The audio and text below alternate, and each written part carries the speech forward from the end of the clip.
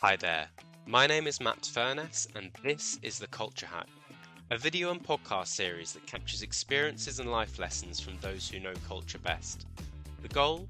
To help you to understand, design and change your company culture. Thanks for tuning in.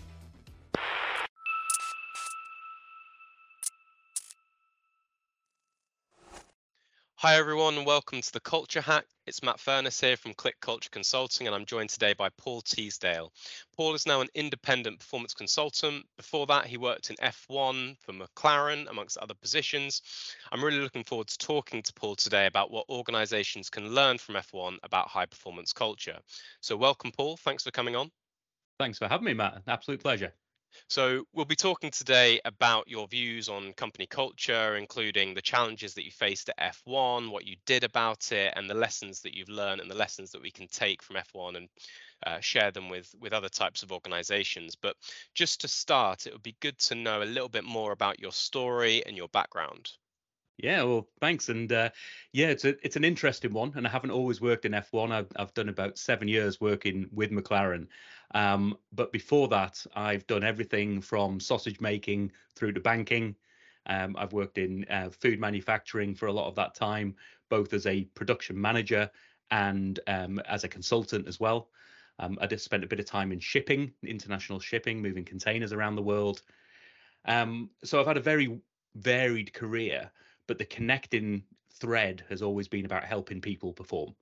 So I've taken that mindset of manufacturing, which is my sort of my trade, should we say, my degree back in the day in manufacturing engineering, and the improvement approach that manufacturing take. And traditionally started off moving in a traditional manner in the manufacturing space.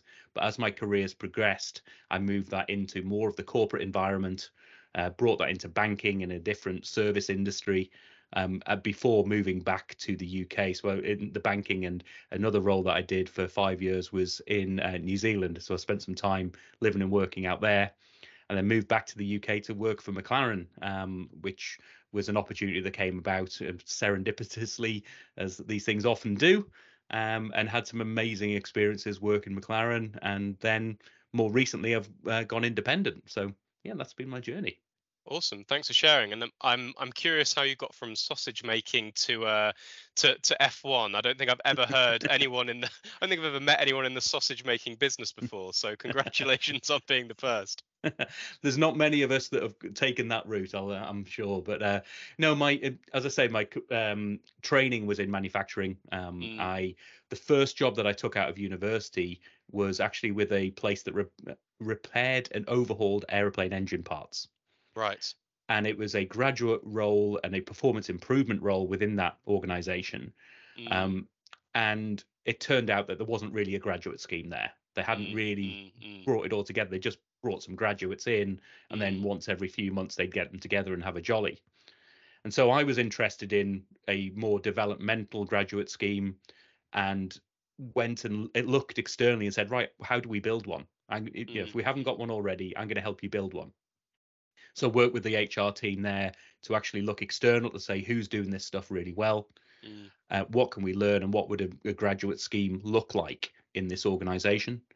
By the time we'd actually got that together, I realized that my time as a graduate was pretty much over.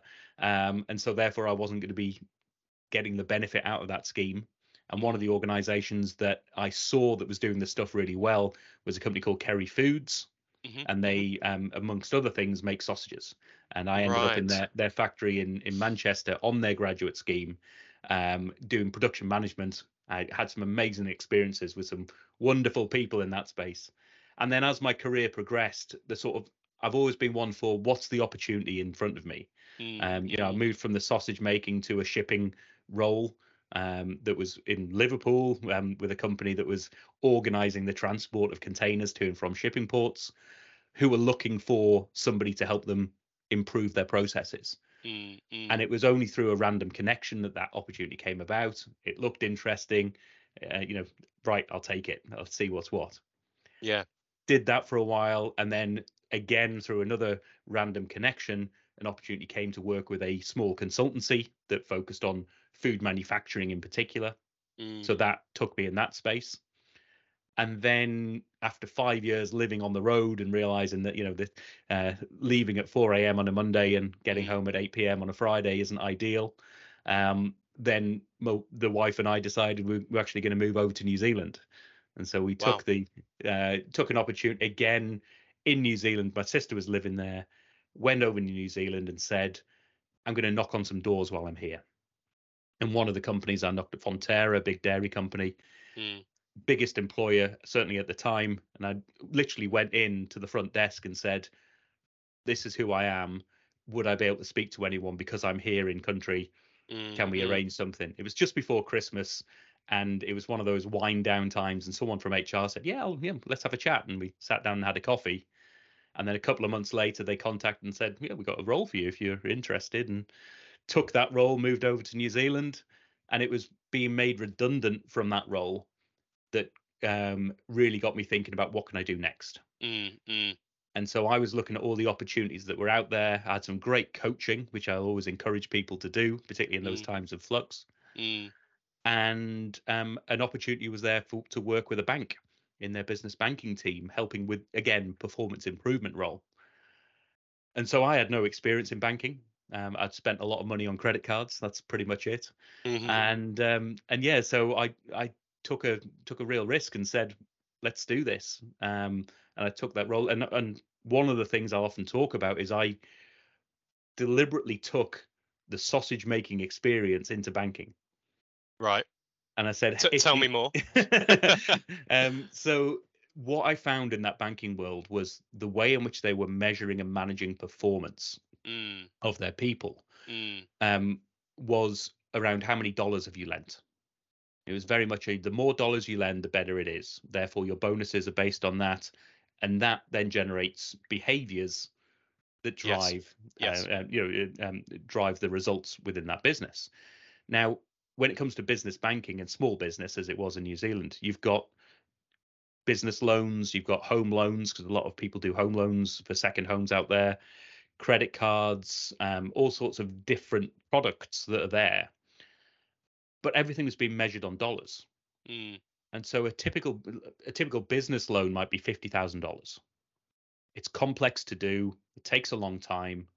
And so as a business banker, covertly or overtly, what I want to do to you as a customer is to say, now you don't want a business loan. What you want is a mortgage for $500,000. Mm. Mm. And we'll structure things so that it goes through the house, and all this behavior that the customer doesn't actually want that, Mm. but Mm. because you're bonused on how many dollars you can lend, Mm. Mm. it was driving those behaviors. Yeah. And one of the things from the manufacturing world and the sausage world is, if I've got sausage A, which might be a standard, high volume, easy to make product, I measure it against standard A. Mm. If I've Mm. got product B, which is a premium sausage that takes a lot more care, it's got different packaging, I manage it against standard B. So I might want 100 packs a minute on standard A and only 50 on product Mm. B. Mm. Mm. So I measure myself against those different standards. Mm. And I took that approach into the world of banking to say, how long should it take you from a productivity perspective Mm. Mm. to produce a business loan? So it might take you, let's say, 8 hours of working time. From a mortgage, it might be 2 hours. So there's no point in comparing the two on a dollar basis. You need to compare them on the effort that's there, Mm. Mm. Mm. plus layering on, is that what the customer needs? Mm. I tell you Yeah. what, you must have been one of the only people in the history of the world to take lessons from the sausage making industry and put it into banking. But I think there's a powerful message there in terms of even even when you least expect it, there are some huge business lessons to be had from completely different sectors. Yeah.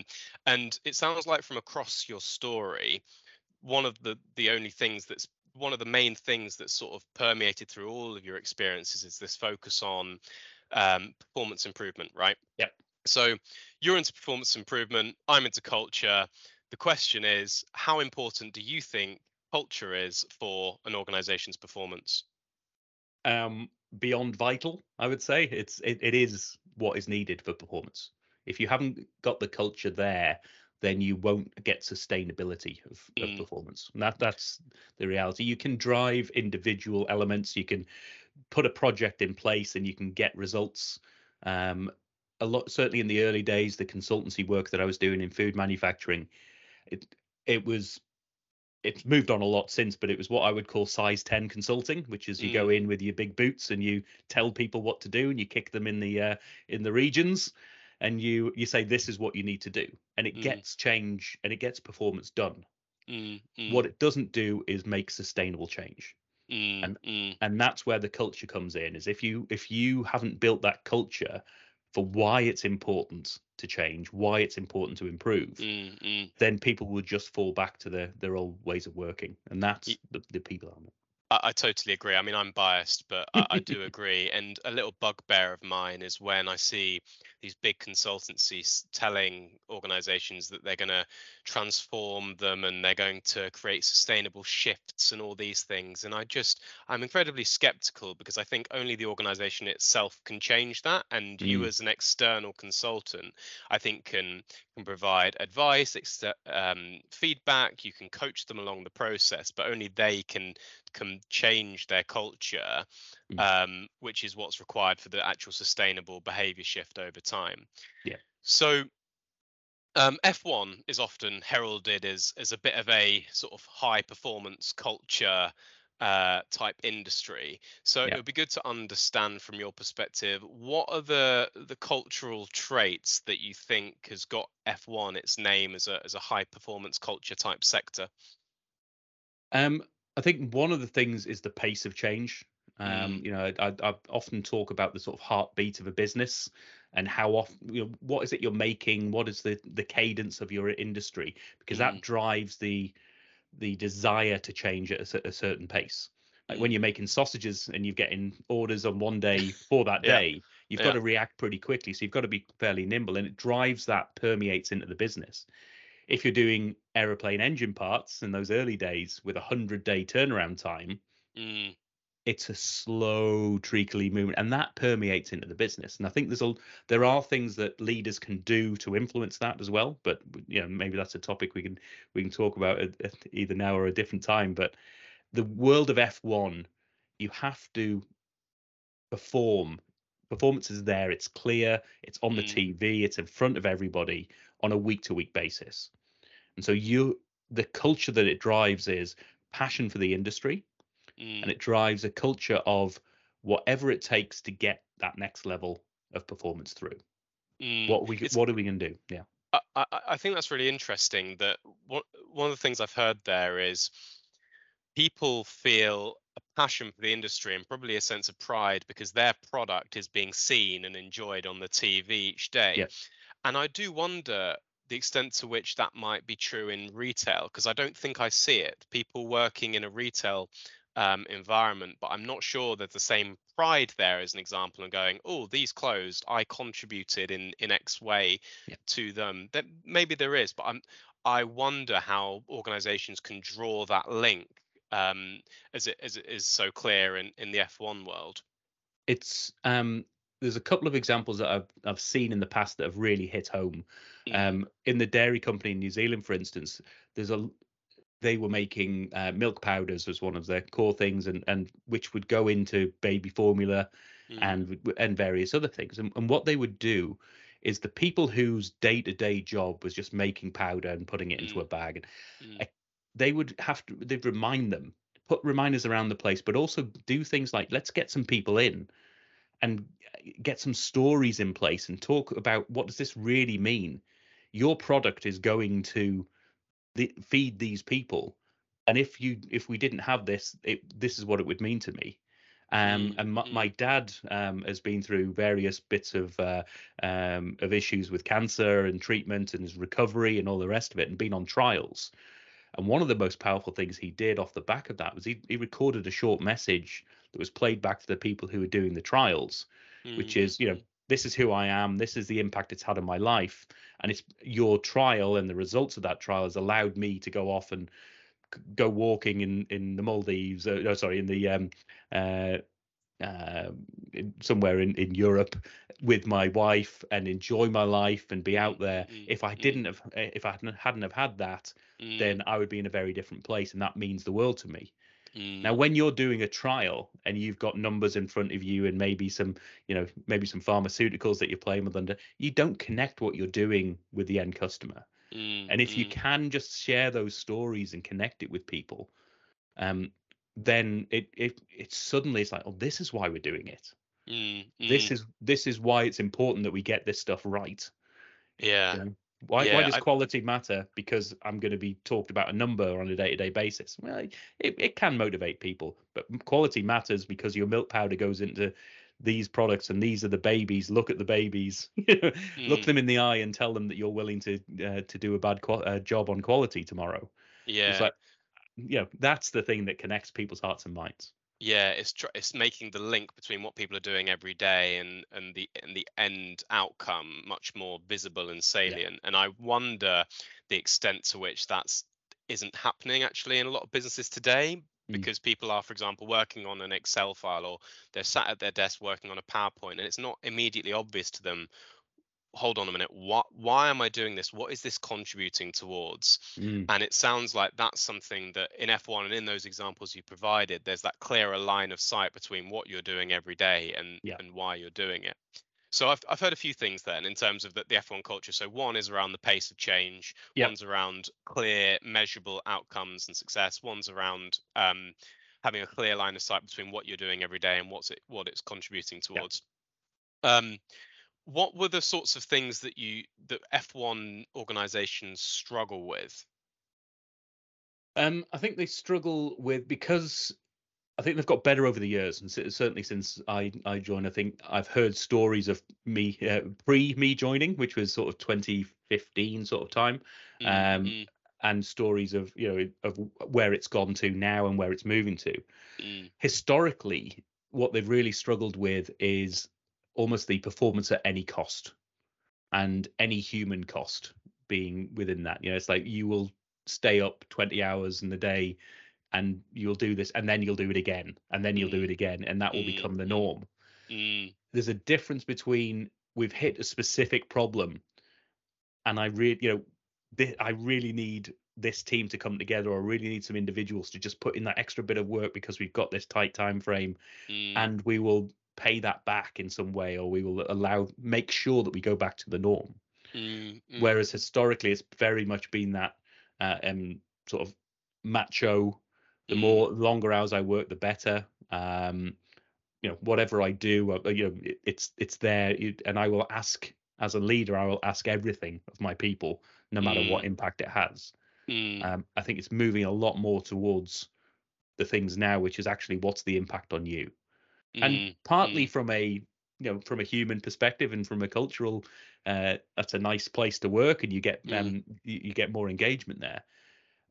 But don't forget, it's not all altruistic. That delivers more sustainable performance. mm, mm, If people burn out, you lose their performance, and you have to invest in getting more experience and all the rest of it. So there is if you're a hard-minded business approach to this, then there is a business reason for driving that sort of culture of care, and the mm. culture of support for people, because you will get better performance. Yeah, absolutely. And I think that the shift that you've described there is probably fairly reflective of what a lot of organizations have been going through themselves in the Mm, last 20, 30 years. We've seen this increasing shift towards a focus on inclusion and well-being and anti-burnout, et cetera, et cetera. And so I think sort of F1 is sort of, it sounds like moving in the same direction as lots of organizations. Um, I In terms of the the types of things that you think lots of organizations could take from the world of F1 in mm. terms of a high performance culture and in Yeah. terms of the good bits, what would you say they are? Um, so one of the little sayings that I came across while there is, talked about decisions at the point of most knowledge. So historically, again, you would probably have the most senior person in the business Mm, making the decisions in the moment. It's like there's a story of, I think it's Fernando Alonso's car. It's out on the track. Something's wrong. the race is about to start. You've got 3 minutes to fix the car, and you've mm, got an engineer literally underneath the car trying to fix it. Historically, you'd have leaders going, literally trying to go out and fix it themselves and wow. telling people what to do. And you're like, this is how to solve that problem. I've got the Mm, experience. mm, mm, But what it moved towards was actually, I want the decisions to be made at the point of most knowledge. And mm, at the mm, moment, the person with the most knowledge as to what to do and how to fix it is under that car. mm, So as a leader, my role in driving that, if that's the culture that I want, mm, firstly, I've got to make sure that those people have the knowledge that they need. But I've also got to demonstrate to them and repeatedly demonstrate to them that I trust them to make a decision. I might challenge their decision. I might see what we can learn and could have done better, but I will allow them to make those decisions in the moment. Because if you don't, then as a leader, you're not leading, you are doing. mm, mm, And so those things I think are really important. And that's one that usually hits home a lot with people is actually, what am I doing? If am I leading here or am I just mm, telling people what to do? mm. And there's a big difference. It's interesting because I think a lot of people get into leadership positions because they like being in control, Mm, and they've been in control in many different situations, and because they've exercised their control, they've done well. But ironically, everything you're saying is actually about letting go of mm, control in the right moments and knowing that what you should be looking to control is, do you have the right people with the right knowledge, and are you trusting them and letting go and mm. coaching them? That is now your role. Your role is not to get underneath the car anymore. Yeah. But that, I imagine, feels really hard for Mm. leaders who perhaps, yeah, aren't used to doing that, right? Yeah, definitely. And there's actually another element of that story where the leader from McLaren at the time was standing in the pits with a sponsor partner. Mm, And that sponsor partner was saying, "Like, what are you doing? Why aren't you out there? I'd be screaming. You seem mm, really calm." mm, mm, And it was that lesson of, look, this isn't my job. mm, My job is to make sure up when these things happen, because they will. We know these mm, problems will mm, happen. We'll mm, do our mm, best to, I'll put in the processes in place to make sure we prevent them from happening wherever possible. But when they do happen, I want my people to know that they've got the power to make those decisions and do what's what. mm, So my mm, job is not now because mm, it's too late. And actually, interesting, another element they said was, my job in that moment as a leader is to look for the eyes. If I've got a team of people who are going through a high pressure, highly important piece of change, where do the eyes naturally go to in that bit in that team? And they might be looking to the most junior member. They might be looking at somebody who's in a completely different role to what's going on, but they're physically looking to somebody for support and guidance. And those are mm, the leaders mm, in your organization. And so mm, as a leader, one of your roles is to identify future leaders and identify the natural leaders, mm, because mm, that's something in there already that you can enhance. mm, mm. And That's so, yeah, it's an interesting one. I've never heard that. Look Mm, for the eyes. It makes me think about a professional golfer who is in a really high pressure, high performance situation, right. and he told a story about how he looked over at his coach, and a lot of people in that moment would look over at the coach and they would look like they're equally as stressed, and they are, make the putt, make the putt. Mm, And he looked over at the coach, and the coach just looked him back in the eyes and just smiled and just looked really calm. And all that did was just put him at ease and go, right. I'm here. I can do this. I'm all right. Yeah. And just that subtle look of comfort Yeah. actually sort of really helped him. So anyway, that's what the look for the eyes Mm, uh, little idiom brought up for me. nice. So you mentioned this decisions at the point of most knowledge point Yeah. in terms of something that you think a lot of organizations can learn from F1. So Yeah. how well do you think organizations are doing that at the current time? Um, Not very in general.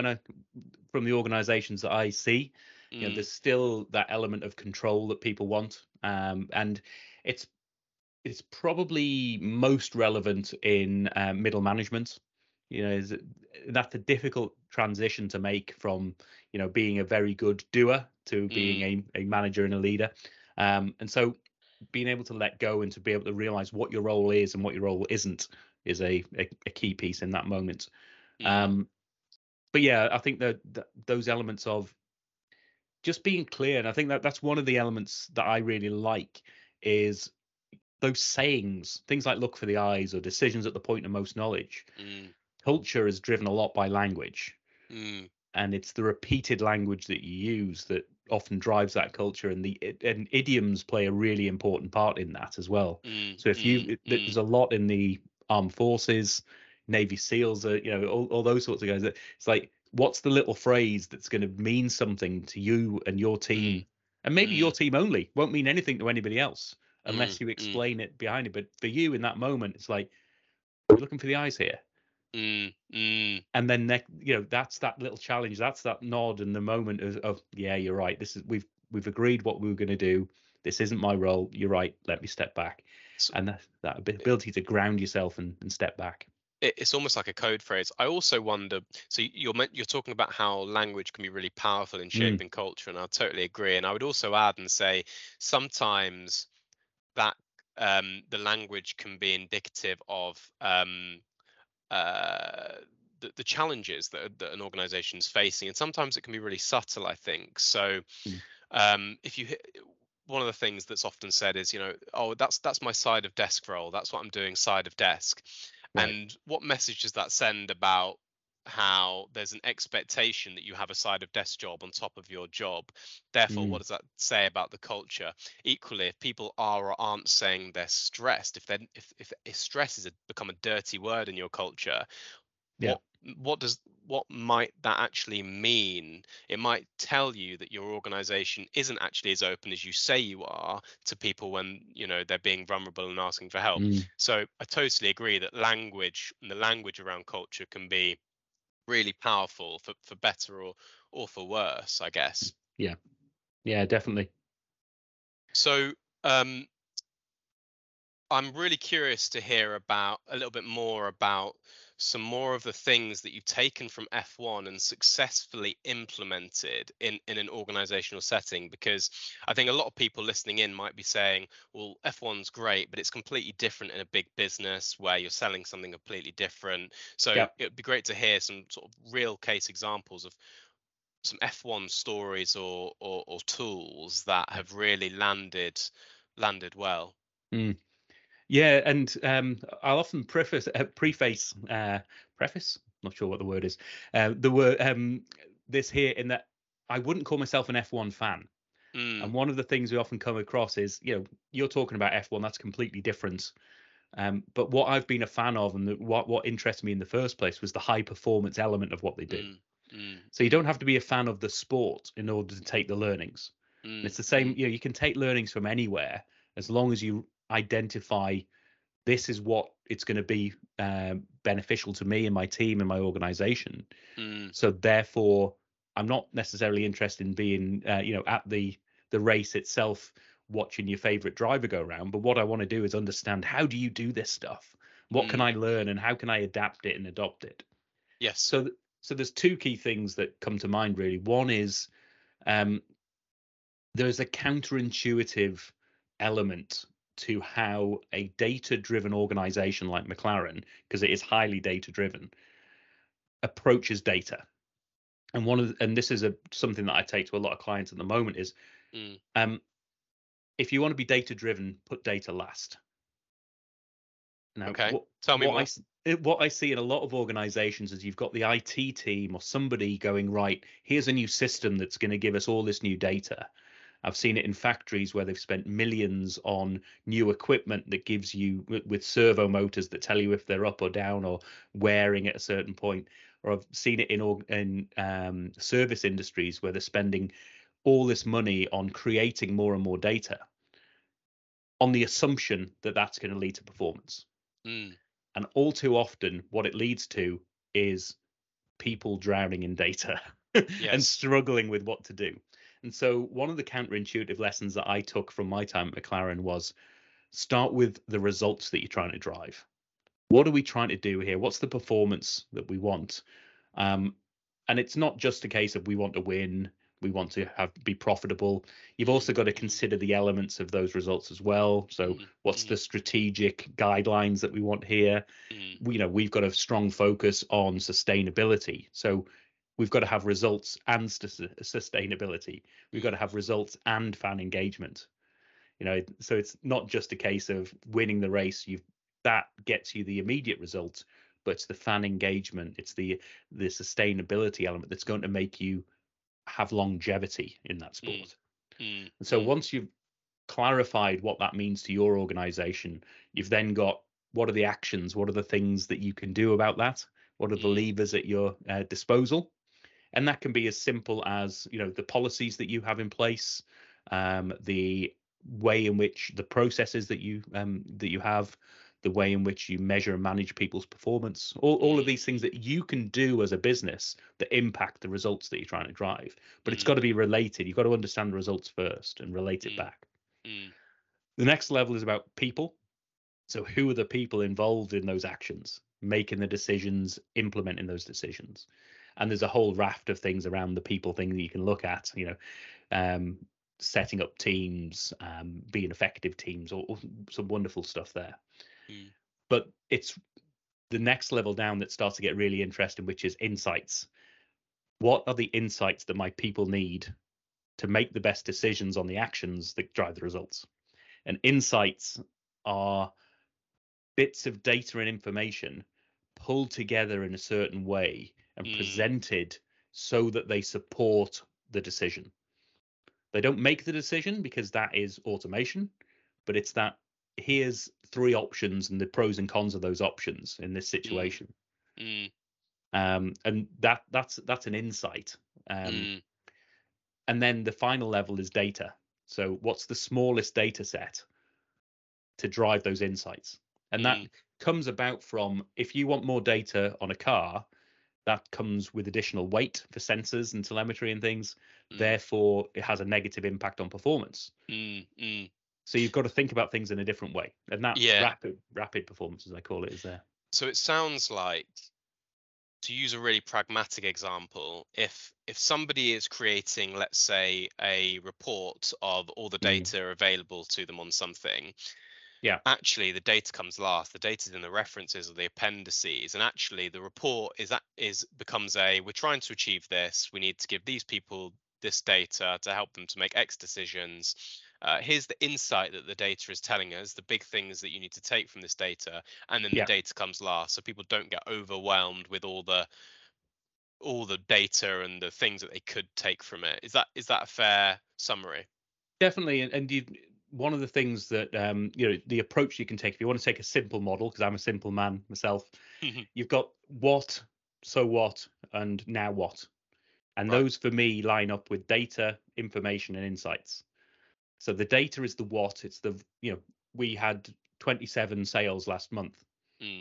Well, okay, so what? Well, the plan was for 50 sales last month. So we're under target. Okay, so I've got some context. Well, now what? And we've identified that the reason for that was that our marketing material wasn't hitting home in that space. So now we recommend that we address that marketing messaging in that particular channel. Right. I've got something that, or we could spend some more on training, or we could do this, but this is where the insight says, if you do this, it's likely to have the impact that you want. And that can be options. It's not just the one thing. It can be options in front of people as well. I've not heard that before. What, so what, and now what? I really like that. And if that could replace the 83-page reports that I'm sometimes sent and made to read, that would be amazing, because I think I could take meaning much more quickly and easily from that. And that'll then help me and others, obviously, to make better decisions. So out of all of these things that you're sharing with me, in terms of the lessons you've taken from F1 and perhaps what you could take into an organizational setting, what would you describe as the perhaps the one big myth or the biggest mistakes that many organizations make around culture? Um, I think there's probably a myth, particularly at the middle management level, maybe at a high level as well, that the culture is what it is Mm, and that we can't influence it. And if if it's not where we want it to be, then we can, tweak it a little bit. But that's the culture in this organization. That's the way we do things. That's always the case. mm, But mm, actually, that for me is a myth that can be debunked relatively easily, which is just go out and try something new and see what's what and learn from it mm, and mm, experiment. So mm. I totally agree. I think there's a couple of things that come to mind. One is this term epic. Every person impacts culture. right. And another thing is when you're in a social situation, you are you're listening to people and you're looking at what's done, and Mm, each of those things sends a signal about what's valued, what isn't valued. And so in that regard, everything you say and everything you do will send a signal to other people around what the culture is and what's valued. yeah. So I totally agree that if enough people start taking responsibility and say, I impact culture, I have a role to play, and in what they're saying and doing, they're trying to be purposeful around sending the right signals around what we stand for and what it's about to work here. Mm, Um, Eventually things will start to change. mm, And I agree with you insofar as often it's the middle management who have some power and some responsibility, but I often hear, well, this is senior leaders' problem. It's mm. their fault, as opposed to taking responsibility. So I totally agree. And what about a culture hack that you love? So something that takes a little effort, or but something that can also have a big impact at the same time. Um, there's a couple that come to mind really. I think the one that I'll bring is how, as a leader, you celebrate success. And if you can go about understanding that, not the results that you're trying to drive necessarily, but how you want them driven. Mm, So if I go back about that sustainability or that fan engagement, as a leader, I'm going to be very vocal and very uh, celebratory mm, about where, even if it hasn't driven the results yet. If I see mm, somebody doing some great fan engagement, I'm mm, making it loud and proud that that's the thing. That's brilliant to see. Have you seen this, everybody? This is the sort of mm, fan engagement we want to bring in. This is the sort of sustainability piece that we want. mm, And mm, people will recognize that people are being rewarded and mm. recognized in themselves for doing those things and not just for the results. The results will Yes, come. yes, yes. But yeah, if you want to drive that cultural element, you've got to celebrate how things are being done as well Mm. as what's being done as well. I love that, and it's something I saw last night actually. So I play a very amateur level of cricket, something I don't. There isn't a high performance culture in it at all. Um, but if someone played a good shot or the shot had a good outcome, Yeah. people would say, "Great shot." I had a challenge with it because I said, well, you're not going to keep getting away with that because how you're playing the shot will get you out. Yeah. So if we focus instead on what you're doing, regardless of the Mm, results will then follow if you continue to show the right technique, do the right thing. And I think that's something I hear a lot of in elite sport. They differentiate between personal performance and results, mm, and the focus is on personal performance with the recognition that results are somewhat out of your control. yeah. And if you focus on performance, the right results will come. So I really like that. If you're a manager, if you're a leader, praise people for how they're doing things, their Yeah. performance, not just the outcomes. Because if you're promoting the right behaviors, the right results will come. So Very I much love so. that. Mm. Sounds good. Thank you.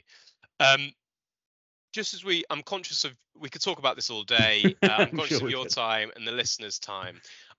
I'm just curious, do you have any final reflections on our conversation or anything else that you'd like to add? Um, no, I think there's a wonderful element of recognizing that whatever position you are in the organization, Mm, You can drive culture. You can do something that impacts that culture. And if you're a leader who wants to deliberately make a difference and deliberately point the culture in one direction or another, then there are things that you can do about it. And I think that's a wonderful piece about what you do and how you do it, really, is supporting that every person impacts culture. There you go. It's that element of you all play a role in that cultural element. absolutely. And it's about taking responsibility for that as well, and not saying, oh, it's Yeah. HR's responsibility, Yes, or it's exactly. the senior leader's responsibility. Awesome. Well, thank you so much to you, Paul, for sharing your time and your experiences. I really appreciate your time today. So I think that's probably all we've got time for. So if you did like this episode, please do listen to our other episodes for more first-hand experiences and lessons on all things culture. Alternatively, please do contact me at matt@clickculture.co.uk. Otherwise, that's all for today. Thanks everybody for tuning in. Thanks again, Paul, and go well, everybody.